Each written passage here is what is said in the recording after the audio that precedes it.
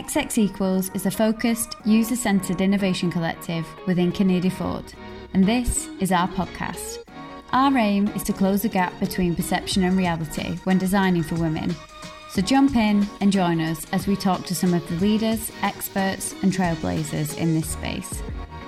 Hello and welcome to our XX Equals podcast. My name is Merle Hall and I am joined today by Adriana, who is the fabulous founder of Lilu. And I'm going to pass straight over to Adriana to tell us a little bit more about yourself and your journey towards the founding of Lilu. Welcome. Lovely to have you here with us. Well, thank you so much for having me. Such a pleasure. I started Lilu with the goal to make postpartum care a little easier for moms, and we really started focusing on the breastfeeding and breast pumping space because as many new moms will share, I mean, the nutrition of that little one and precious infant that you brought into the world can become like the number one thing you're thinking about 24/7 for the first few days and throughout the first months of that baby's life, right? It's super important. And as a mom once told us, when you're the sole provider of that baby's nutrition, it can be super stressful. So with that in mind, we me and my team, or my co-founder, which I'll tell you a little bit more about in a little bit, we really thought about how can we use technology to make that transition into motherhood easier. And when I looked around, I realized that technology had fallen behind quite a bit. And as a person that loves technology, I'll tell you a bit about my background, but I really felt compelled to do something because we have technology in our lives that makes everything easier, from our phones, electric vehicles. We send electric vehicles to space, all these crazy things, and yet for things about women's health, some of these things seem to be stuck in the medieval ages. My background is in mathematics with computer science. I did an undergrad degree, just very theoretical, I would say. But what that allowed me was to, I think from a very early age, I was always surrounded by these great engineers, scientists. And I kind of didn't stop to reflect that I was always one of the few women in the room. When you're growing up, you don't think probably twice about it. It's only as you start progressing in your career. So after undergrad, I worked for a little bit in fintech. I was super lucky that I was able to hire some colleagues and friends into my team. And we quickly became known in the floor that I was working at as we were the only team that were all women developers. So again, there were just little things in my life that I remember, I started slowly but surely realizing, right? Oh wow, there really aren't enough women in some of these career paths.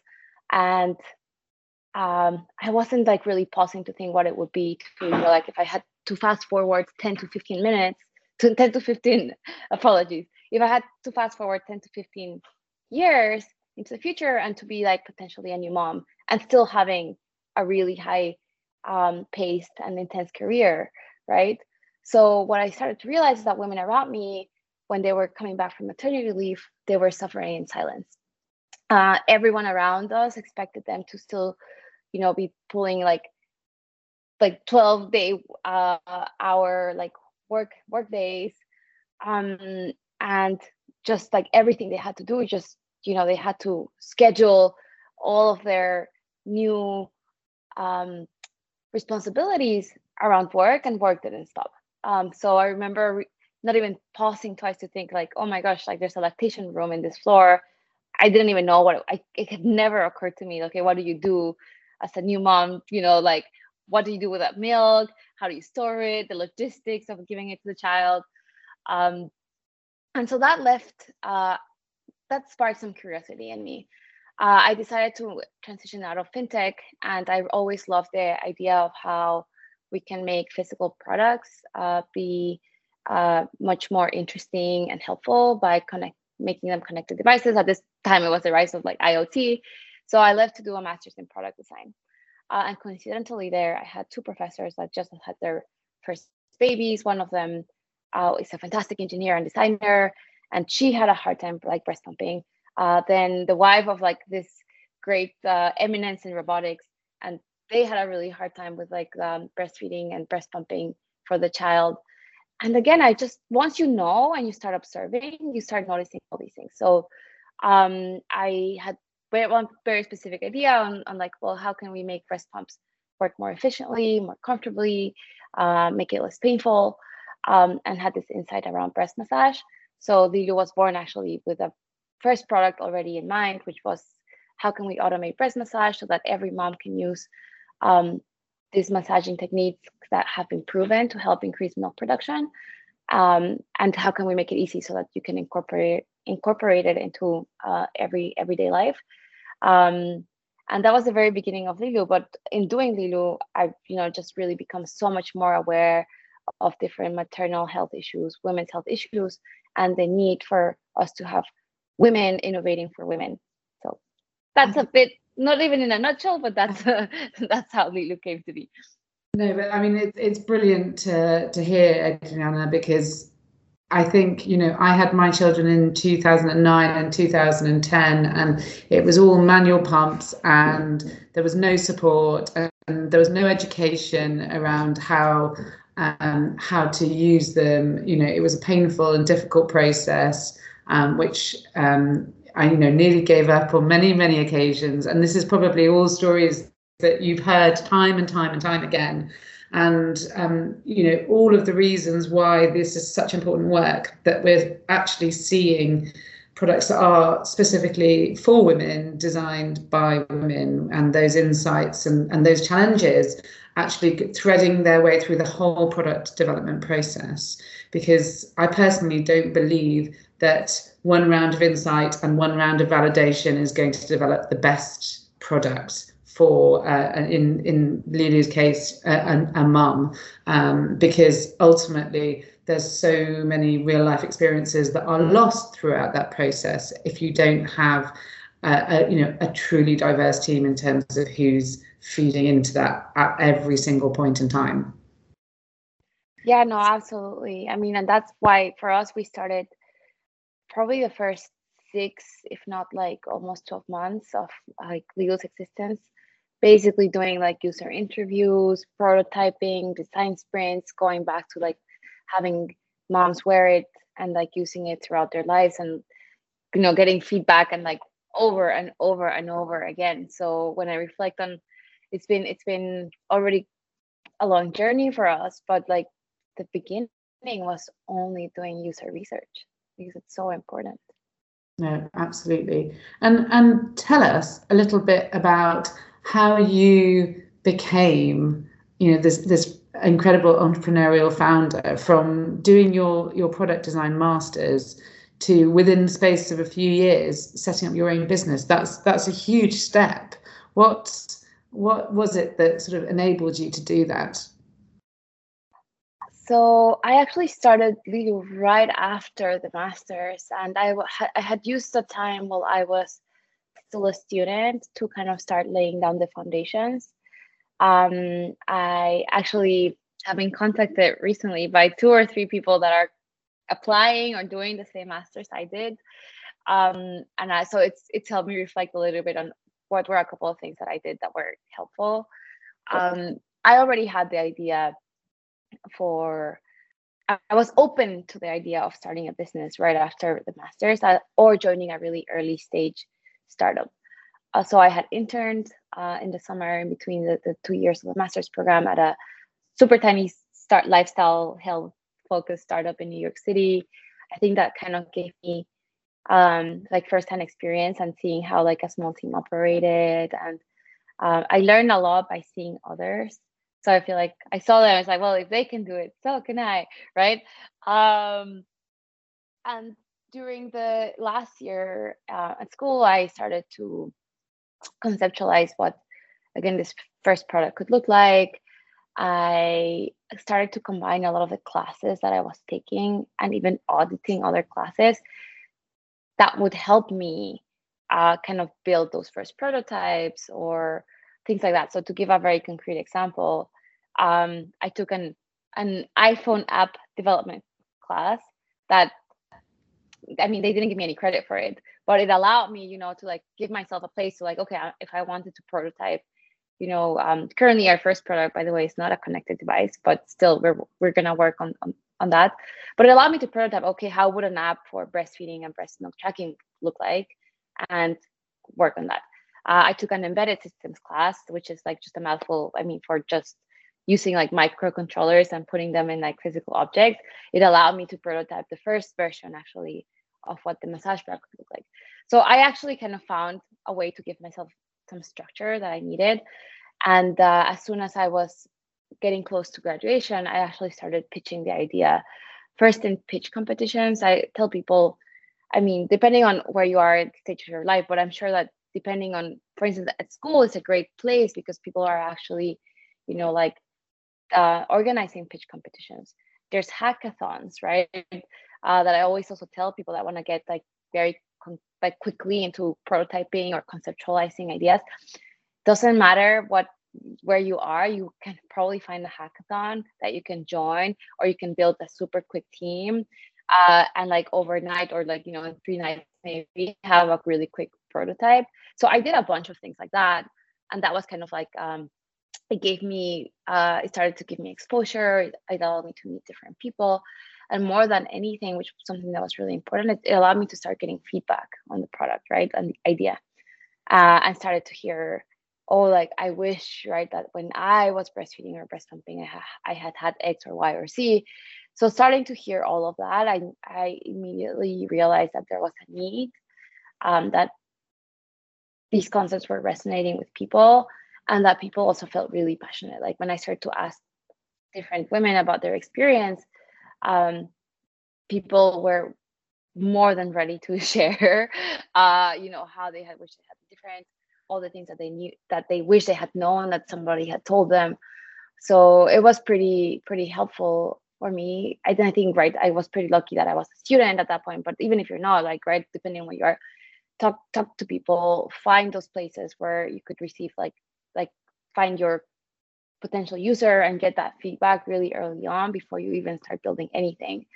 And that will give you enough signals, right, to know if there's like something there, right? If people are willing to spend hours and hours to give you, like feedback, maybe there's something there. So dig deeper. I do think you're being super modest, I have to say, because we often meet, our graduate intakes, who join our business, and they often have an idea, which has been sort of their final year project and part of their dissertation. But the reality of actually taking that idea and turning it into a business requires so much ambition and tenaciousness and dedication and sacrifice, I believe, as well. That's actually so rare to hear people who have made it to the point that you have. So, and I think everything that you've talked about is incredible and exactly right. How did you then sort of set about, did you bootstrap, or did you get backing, funding? How did you kind of manage that side of things? So in doing all of these pitch competitions, some of them actually were for prizes and cash awards. So I started Lilu after winning one award. I think the first one was like $40,000, and then I got another for $20,000, which was at that point enough to just start prototyping and building prototypes. But definitely, I mean, I guess I'm glad you mentioned it. In terms of perseverance and tenaciousness, as women, we don't put ourselves out there as much as we should. I think, I mean, there's a bit of like my personality is like that way, but in general, I do want to change that. We should all be very proud of, like things that we've accomplished, and acknowledge that, I mean, it was a huge risk. It was a huge risk, I was lucky that with that prize award, we were able to, with my co-founder, right, we decided, okay, what are our monthly expenses, like what's the minimum that we can like live with, that will pay for like his rent, like for my rent, and then more than anything, we needed money for materials. I mean, building a hardware startup is very cash intensive. So I know we're gonna get to that, but I think one of the things that I, if I could rewind time, is maybe I would have gone out there and fundraised a large amount before I even started building. I did it the other way around, where in little increments, we get $20,000, $50,000. Then the next thing was like $100,000. Like we would just get enough and like go back to building and go back to building, because at every point we would say, oh, if I could just get this, I could build this and show people and show people and show people. And we did actually get stuck in that little bit of that pattern for the large part of Lilu's inception. And that makes it really hard to build things. But it also, we were able to, because we're scrappy, because we're very hands-on. A lot of people don't believe it, but my co-founder and I, we built the first prototypes. I mean, we literally were soldering them by hand and 3D printing things. Now that I think about it, it's that was crazy, right? But I learned so much, and also it's hindsight is 2020, and you learn that way, right? I do remember talking to many founders that told me you guys have to go out there and ask for a big raise. And every time I did that, I would hear no, and I was like, well, I can't do this, but I know how to get, or I don't know how to get small amounts, but I think I can do that. Now I know better, right? And I would also be that founder to give people feedback. Go and ask, for $5 million to begin with.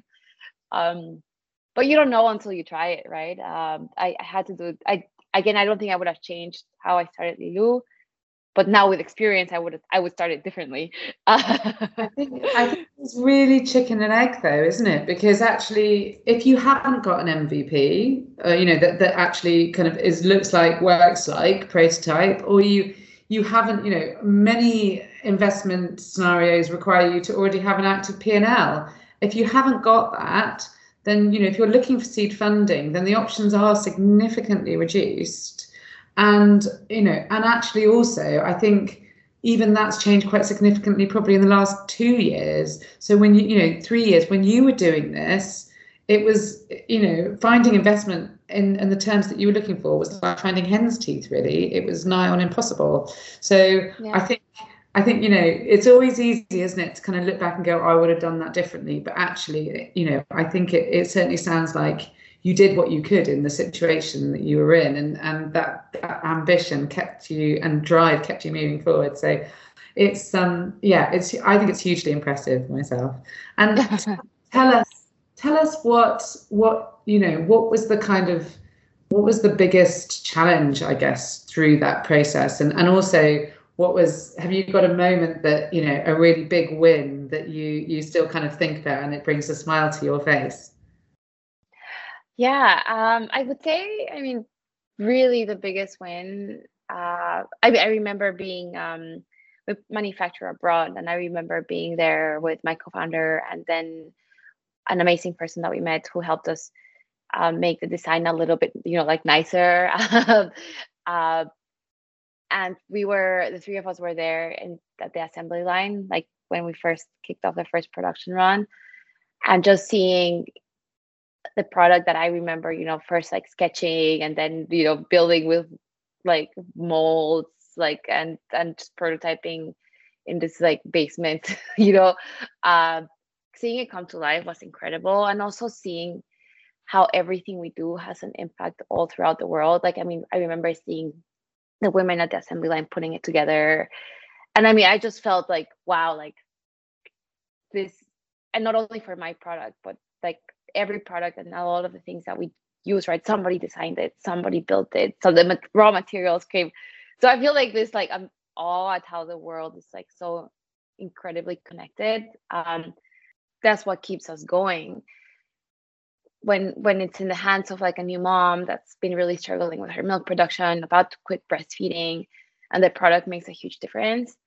That for us, right, is the best thing we can hear. It's that's why we do it. That's when all the sacrifices and hard moments are absolutely worth it. So that's kind of, again, the big moments. Really hard moments, I feel there's been so many. depending on when you know what day you ask me, but some days it's like building the team.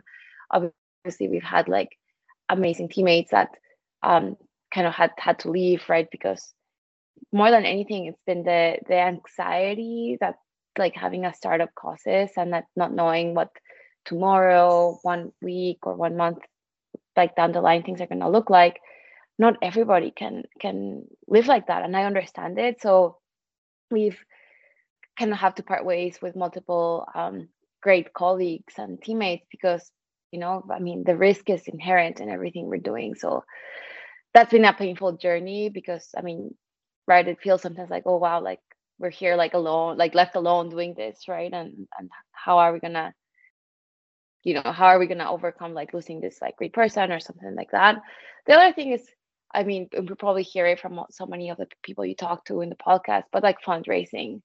And sometimes I try, not to go down the negative route and see like all the positive things, because we are very lucky. Like I'm a Mexican immigrant in the US, right? Obviously, thankfully, I mean, I don't come from like a rich family, and I really admire all the work my parents did, but I do have a great education. And I know that alone opens doors.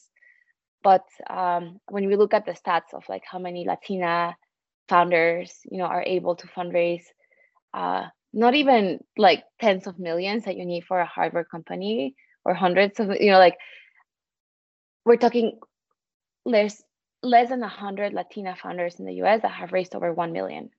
That is nothing compared, to like all the VC and PE dollars out there.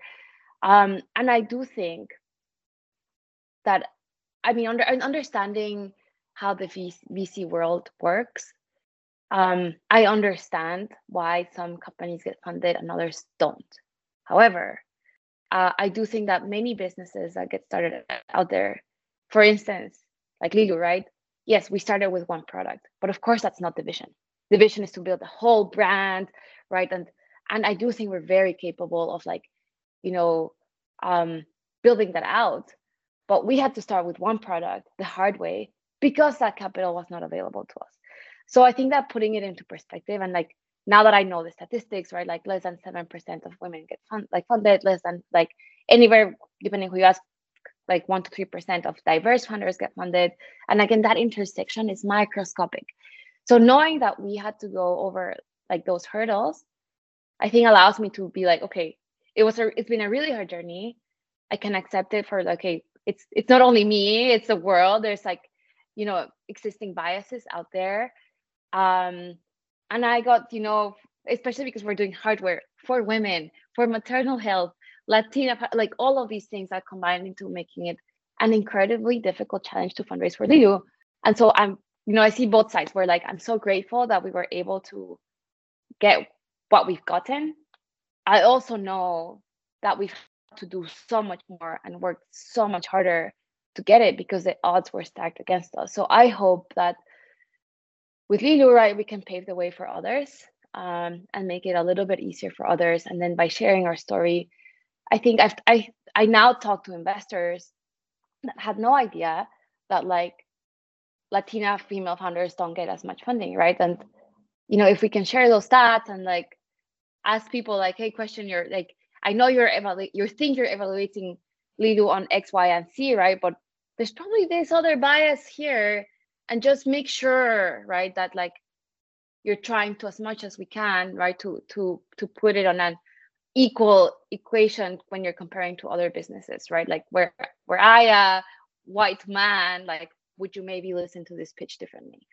So anyway, it's a journey. That's one of the hard things, and one of the things that I think we're all learning about. And at least there's great conversations being had out there. I think many investors are open to the feedback, and I think it's a work that founders and funders are all responsible for having and trying to have actionable like solutions, right? Because it's an ongoing problem, and how can we have better products for women, right, if we can't fix that part? Totally. And actionable change. I read the other day that in terms of VC investors, in the US, there's less than 10% women. And actually, when I heard that, I thought, oh, that sounds a bit high compared to what I would have imagined it to be.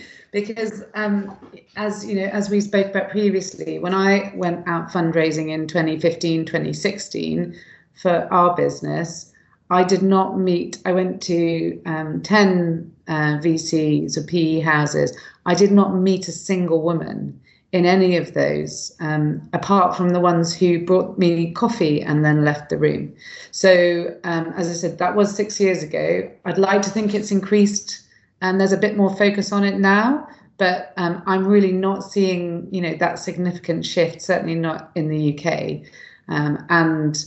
I don't think you can underestimate the challenge or you know, the impact when you walk into a room essentially looking for investment and nobody in that room looks like you.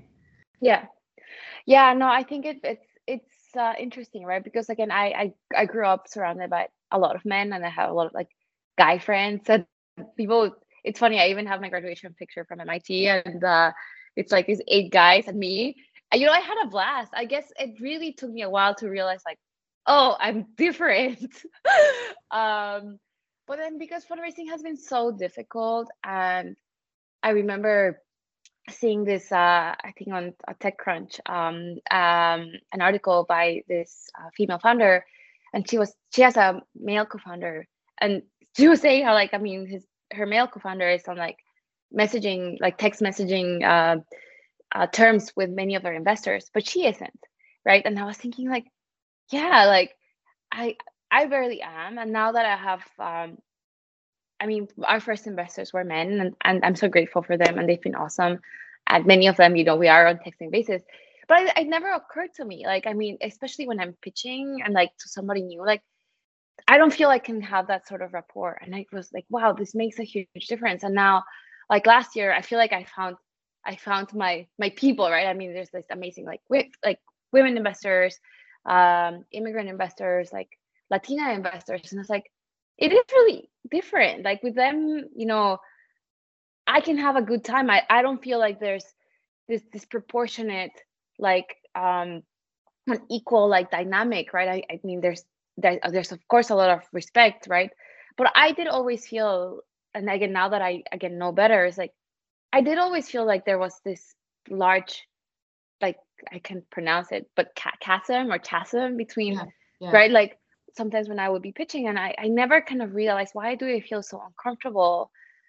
And I think it's all of this, and I couldn't at the beginning, again, because it was such a new experience for me, where like, again, here I am, like thinking, again, not caring about gender, which is I mean, it's so funny for me to say as a like female founder for women's health products, but literally 6 or 7 years ago, like, again, I didn't think of myself any different than the engineer, designer men in my life, right? Now I know there's a huge difference, and it's a pity, right? I wish I could go back to that like naive Adriana, where I really didn't think, you know, there was a difference. And now that I know, but at least because I had to like experience it over and over and over again, whenever I would be pitching, whenever like I had so many, like, I've had men, not only investors, but like C-level executives of like multinational retail chains make fun of the Lilu packaging because I had a mom breastfeeding there, like in my, you know, in public, in my face. And I was like, there's all these things I'm like, whoa, like, you know, now I also wish I could just go back to those times and like stand my ground and say, like, what is funny about this? You know, like, you know, there's nothing more natural than like, you know, a woman providing nourishment for her child. So I'm trying to channel all this, I would call it like frustration, sadness, anger into something positive, because it has been a really, really hard like journey in terms of like uncovering all of that and realizing that as much as I didn't want to be like a person like carrying the flag for female founders and maternal health issues, I just wanted to be a great product designer. But it is part of my, you know, like my flag to carry. And again, if I can make it a little bit easier for the next founder out there, I'll do that. Absolutely. And I feel that there's a responsibility, you know, to talk about it. It's not really a choice so much. it's a responsibility, as you say, to try and make it easier for people who follow, and to challenge where you do see those really archaic attitudes, or you just think, my God, grow up. Seriously. Tell us what you would tell your younger self now, Adriana, if you went back to, say, 2016, 2017, what would you tell yourself? I would tell myself to fundraise more and to be not that I wasn't bold. I think, in fact, we were so bold, right? Again, to go out with this idea and create it. But I would say I didn't realize how people measure like your vision and your ambition as a founder, and by how much you're asking for when you fundraise. Because again, I'm a doer and I'm a problem solver. So I actually thought it was better, right, to ask for less and do more than the other. I'm not saying ask for more and do less, but go out with it, because people will treat you and think of you and your business differently. And it's not only for fundraising, I think, for other people and listeners to the podcast, but I think another example in life is for your career advancement. I learned this from a friend. I've learned this from founders and other people I've heard speak, but the current CEO of Willow has a great video either on YouTube or on her LinkedIn about her career trajectory. And she said something like, well, I always, whenever I was in my different roles, I would tell people, I would seek mentors and advisors or sponsors, right? And I would tell them, one day I will be CEO of a large company. Would you mentor me? Would you I just loved how she was she just put it out there first. And then two things: people generally, I do think, want to help. And then the people that maybe don't want to help or are jealous, but they will also then treat you with more caution, because they're just in case you do become that person that you say you will, I don't want to be the person that turned my back on you, right? Or that so I kind of translate that also to the the fundraising world. Go on, make that bold ask, and you're still gonna get no's, right? But you're gonna get no's anyway. If you're asking for too little, you're gonna get a no. So you might as well get a no for a big amount. It's much easier said than done. But I would say, I guess, the other thing, one thing that I've been very lucky and grateful for is we have an amazing group of advisors. It's probably the strongest thing that Lilu has built, our network. And I would advise anyone to build out that network. Make sure you have people that you can go to when things are difficult, when things are good, and you'll be surprised by how many people and the caliber, and the experience that they have that they can offer you. I think you're right. I mean, so many brilliant nuggets of wisdom there. I think people are generally willing often to help and to give support and advice, and sometimes hopefully money as well, towards people's visions and dreams, and particularly when they can see a product as brilliant as Lilu. So I think it's an incredible product. I wish it had been around when I needed it. But now, could you just share with us, Adriana, in terms of for people listening, if they wanted to find more out about Lilu or reach out to you, what would be the best way to do that? Sure. So all of our social handles are at We're Lilu, also our website, we'relilu.com.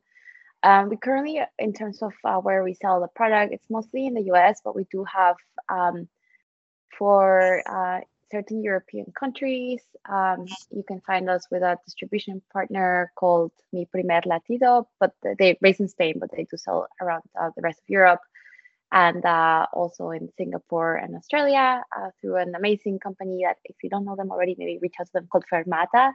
They're building a women's health marketplace in Asia.